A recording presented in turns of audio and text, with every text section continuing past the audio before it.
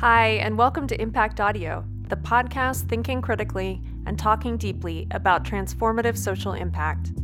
I'm Rachel Mindell, and for the following episode, I spoke with Luke Freeman, Executive Director of Giving What We Can. We discussed effective altruism, including criticisms of the movement, plus Luke's thoughts on CSR, impact assessment, and how the pandemic has affected charitable giving. You can learn more about Luke's work and background, as well as Giving What We Can, on the webpage for this episode. I hope you enjoy listening in.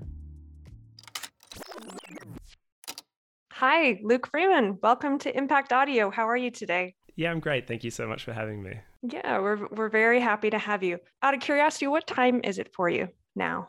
It's just gone 7:07 in the morning, so having my morning coffee right now. Nice. Well, thank you for getting up early to talk with us today. So to start, will you briefly orient our listeners who might not be familiar to effective altruism? Yeah, so effective altruism is first and foremost a question. We ask how can we use our resources to do the most good, and then taking action on the basis of what we find. So it's both an area of research as well as a social movement. And the movement's been growing a lot in recent years with a particular focus on how to use our money and time to help others as effectively as possible.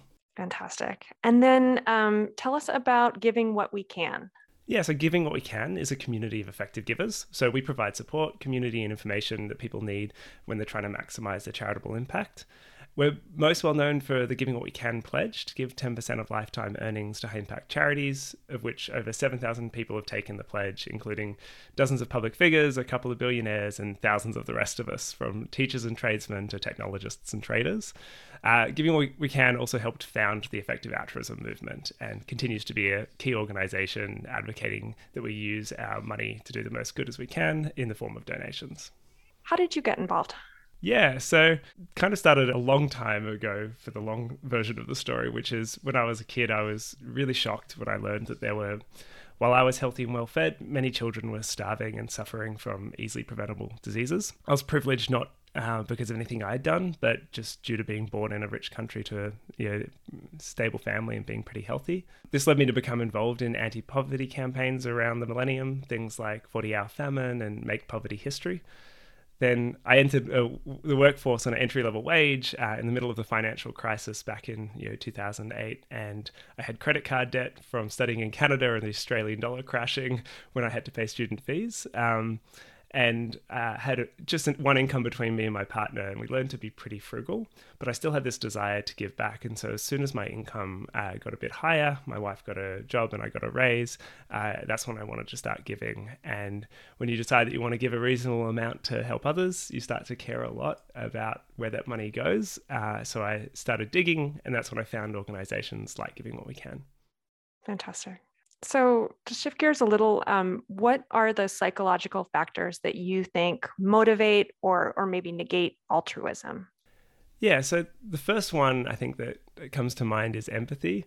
Empathy is us kind of our ability to understand and share the feelings of another. When we see someone in need, our natural reaction is to feel empathy and therefore to take action. The problem with being motivated by empathy, however, is that psychology research shows, and I'm sure we've all seen this, that it can sometimes lead us to discriminate against who we help based on factors that should be irrelevant.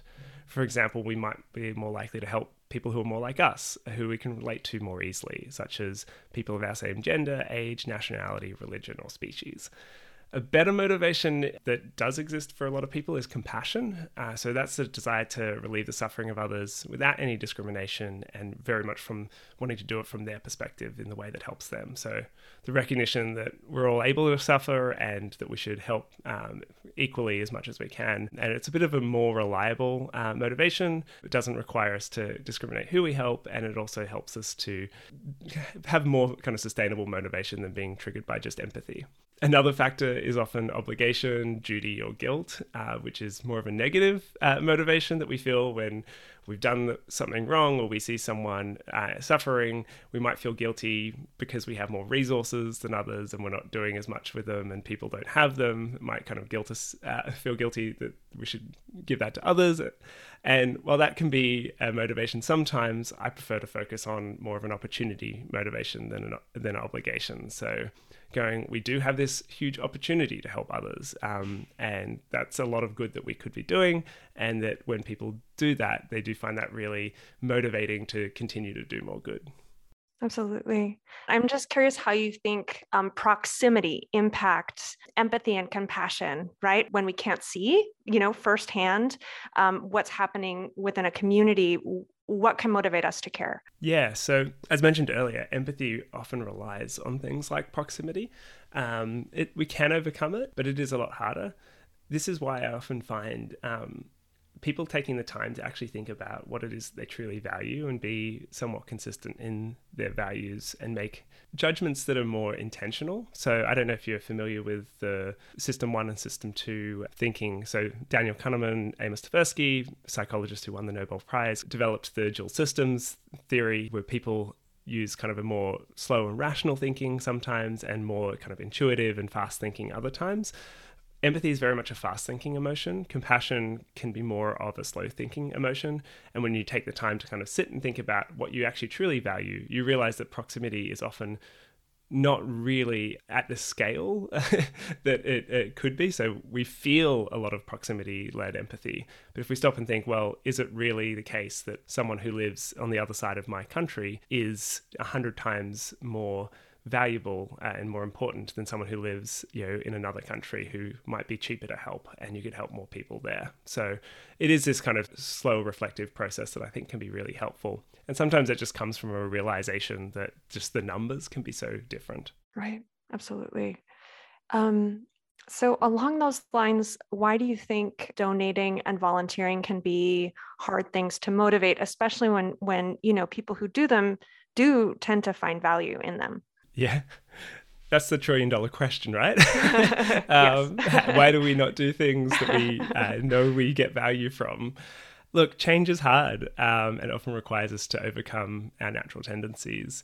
And this isn't limited to donating and volunteering. There's so many things that bring us and the world a lot of value that we struggle to motivate ourselves to do.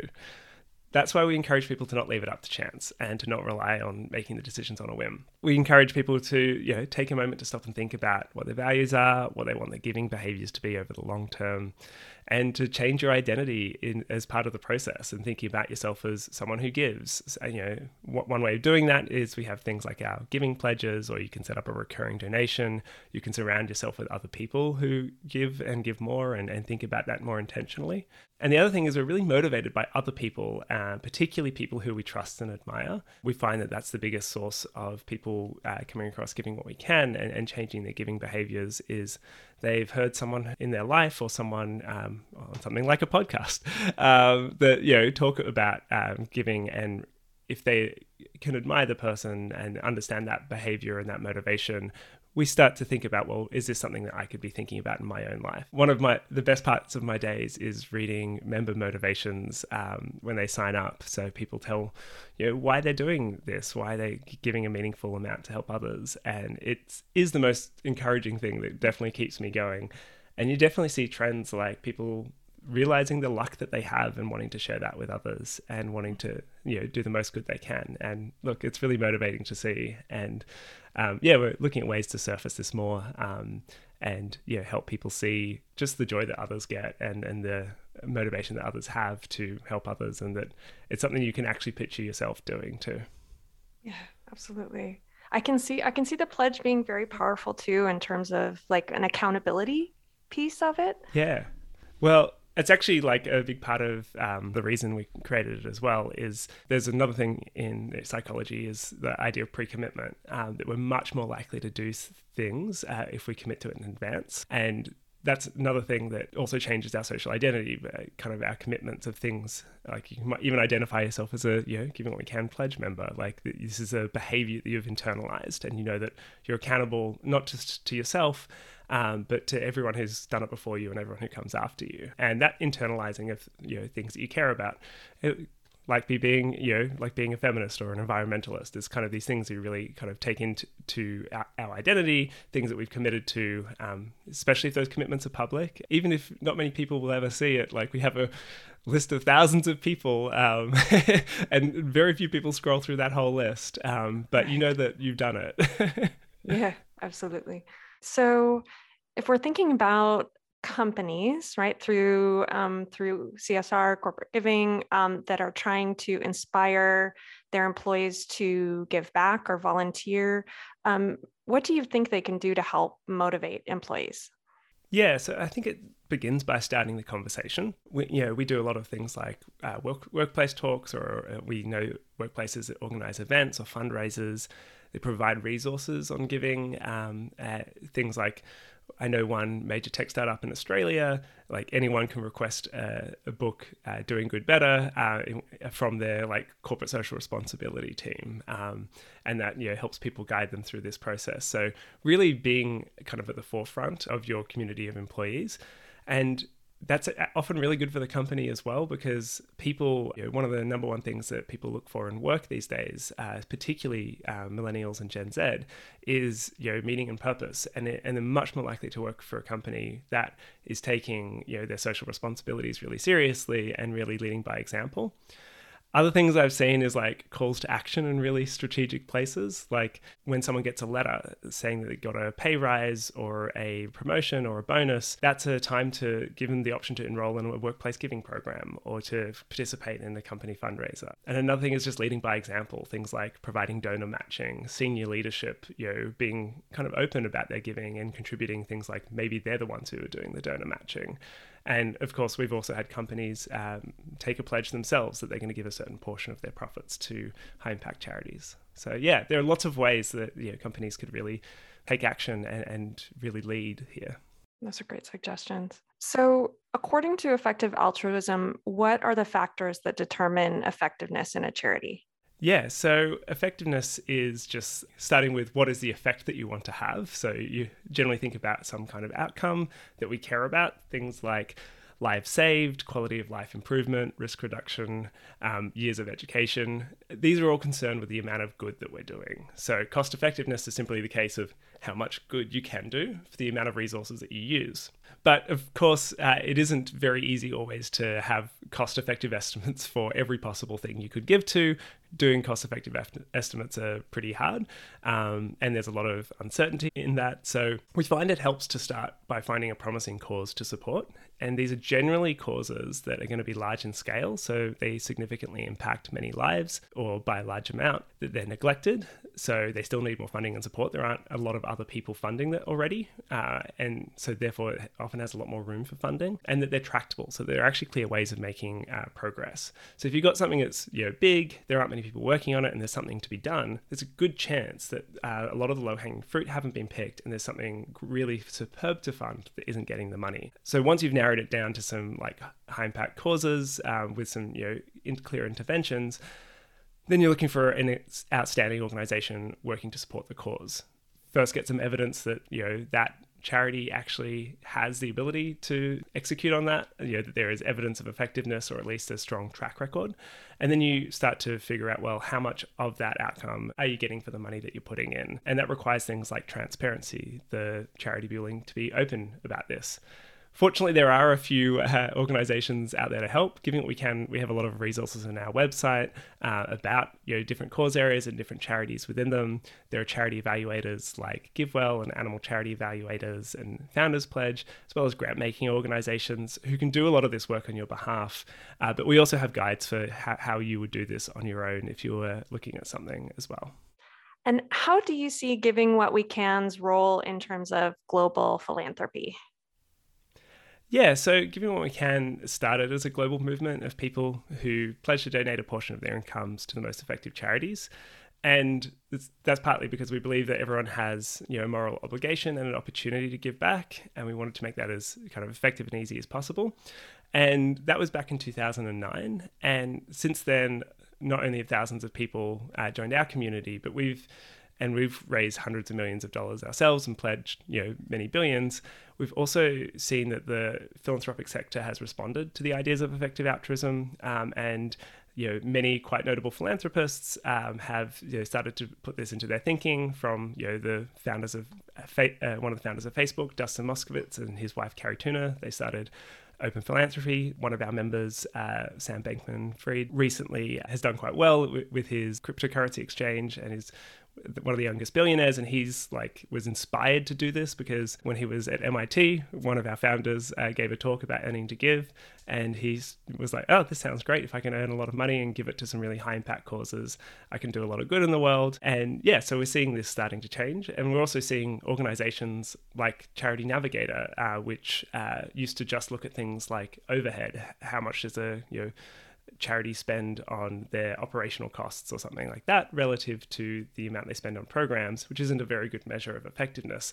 They're starting to really look at what they can do to improve effectiveness measures as well when they're communicating and looking at charities. So to shift gears a little bit, at Submittable, and really it seems like across the philanthropic sector, at least in the United States, for sure, we've been talking a lot about trust-based philanthropy. And that's, the idea that funders can create unnecessary barriers for nonprofits, that some of the power dynamics may be out of balance, or that funders could stand maybe to loosen their grip or provide funds with more trust and transparency, focus on relationship building. What's your response to trust-based philanthropy? Yeah, well, at the end of the day, it all starts with asking what's best for the beneficiary. And when it comes to trust, I think when it comes to organizations, I think trust is something that's earned. I'll look at this example of Play Pumps. So they were a charity that advertised themselves as an innovative way to provide drinking water in impoverished rural communities by using the energy created by children playing to operate a water pump, a little bit like a merry-go-round. They run around and it should kind of keep spinning. They received a ton of accolades and funding. People trust them a lot and love the idea that playtime with kids could result in access to water. The only problem is it didn't end up working out as planned. They needed to spin all day long in order to provide enough water for a community, but it meant because it didn't have the feature of, if it actually is a toy, it keeps spinning and spinning, whereas if it's actually pumping water, it requires constant pressure. So you ended up, unfortunately, most of the kids didn't want to play with it. So the women who were currently using hand pumps had to push this awkward, merry-go-round thing around to pump water. And then they ended up breaking more regularly than hand pumps. And it was a complete mess, but people loved the idea and they kind of just trusted the organization to run with it. So I prefer to start with a process of building that trust. So look at organizations that are doing great work closely with a funder. You don't want the funder to put the thumb on the scale too much, but it is important that we use science and reason to find these really important causes and charities that are actually doing good work. You can operate in a really high trust environment once you know that they have earned that. And then, to be honest, at Giving What We Can, we have funders to do our work, and we work closely with them. They trust me to run the organization, but I really value their input as to how I go about it. The questions they ask make us better at what we do. However, when it comes to individual recipients of aid, I default to trust. One outstanding organization is Give Directly. They provide cash directly to the world's poorest, and they operate on a very high trust model that people know what they need most for themselves, and that works for many things. However, sometimes you can have even more impact by doing things at scale, providing public goods such as school-based deworming programs or vaccination programs. These are all types of things that people are unlikely to buy for themselves, or they have strong diffuse public benefits. So if I'm vaccinated, that not only protects me, but it protects you as well. So there are critics of effective altruism, and I'd love to hear your thoughts. Does effective altruism address the root of major global problems? I wish that we all understood the exact roots of all major global problems. It's something that we actually care about finding. Yes. If you know, tell me. So just to reiterate, effective altruism isn't a set of interventions. It's all about using the best tools available to us to do the most good we can. So we care about being open-minded and following the evidence where it leads. This means that it's always responding to the world as it is and changing as the world changes around us. So in practice, that means that we have many different approaches to working on some of the world's most pressing problems. You have things like I mentioned, cash transfers, which are really, high trust to the beneficiary, giving people kind of a lot of autonomy in what they do. Poverty is often the cause of poverty. You try to help people get out of the poverty trap. Similarly, health can often be a major barrier to getting out of poverty. For example, we've seen this with COVID. If you're sick and unable to go to work, or you've lost a parent or guardian, your life is going to going to be a lot worse off. So if you can solve a lot of the health issues, you get people able to go to school, able to go to work and things like that. So those are actually root problems in many places. And then there's other things, like if you're looking at climate or animal welfare, a lot of the most impactful interventions are going to be policy-based. Same with things like nuclear proliferation.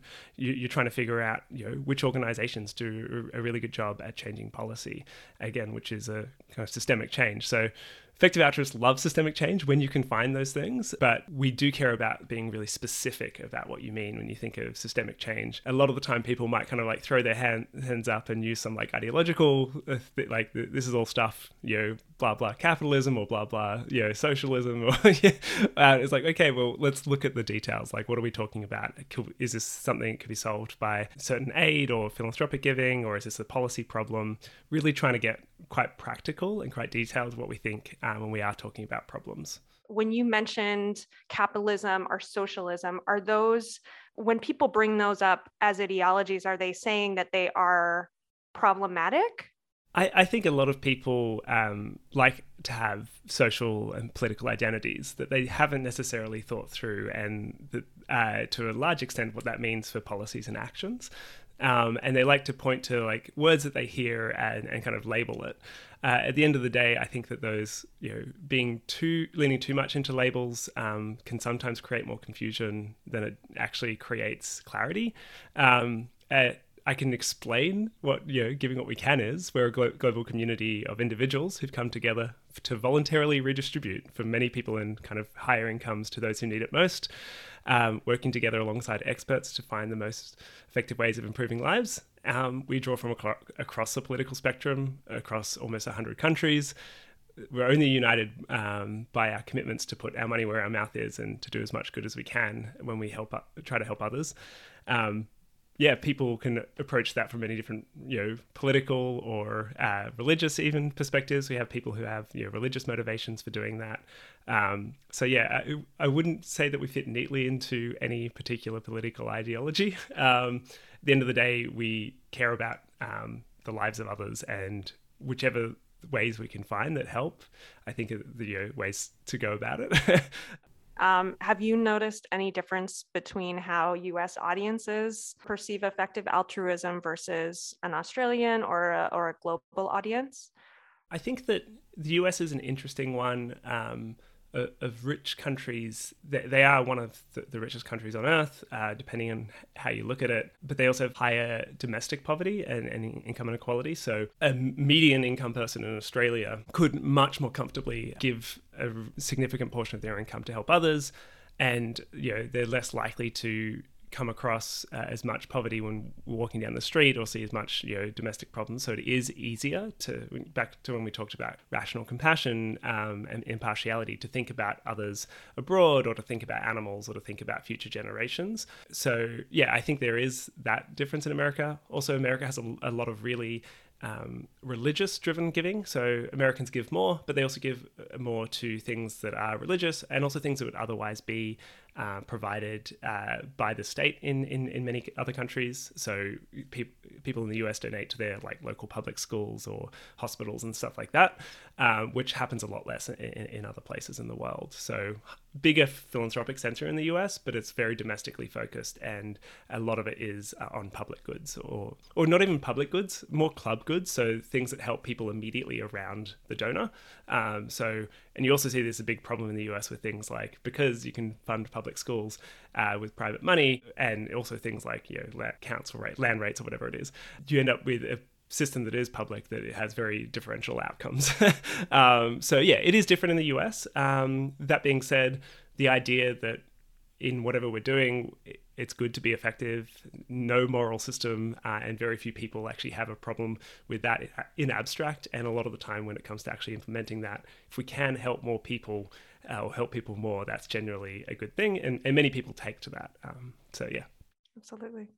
I'm curious how you feel that the pandemic has impacted the movement for effective altruism. Yeah, so it is an interesting one. Pandemic preparedness is actually something that we had been making a lot of noise about for several years, for many years before the latest pandemic came.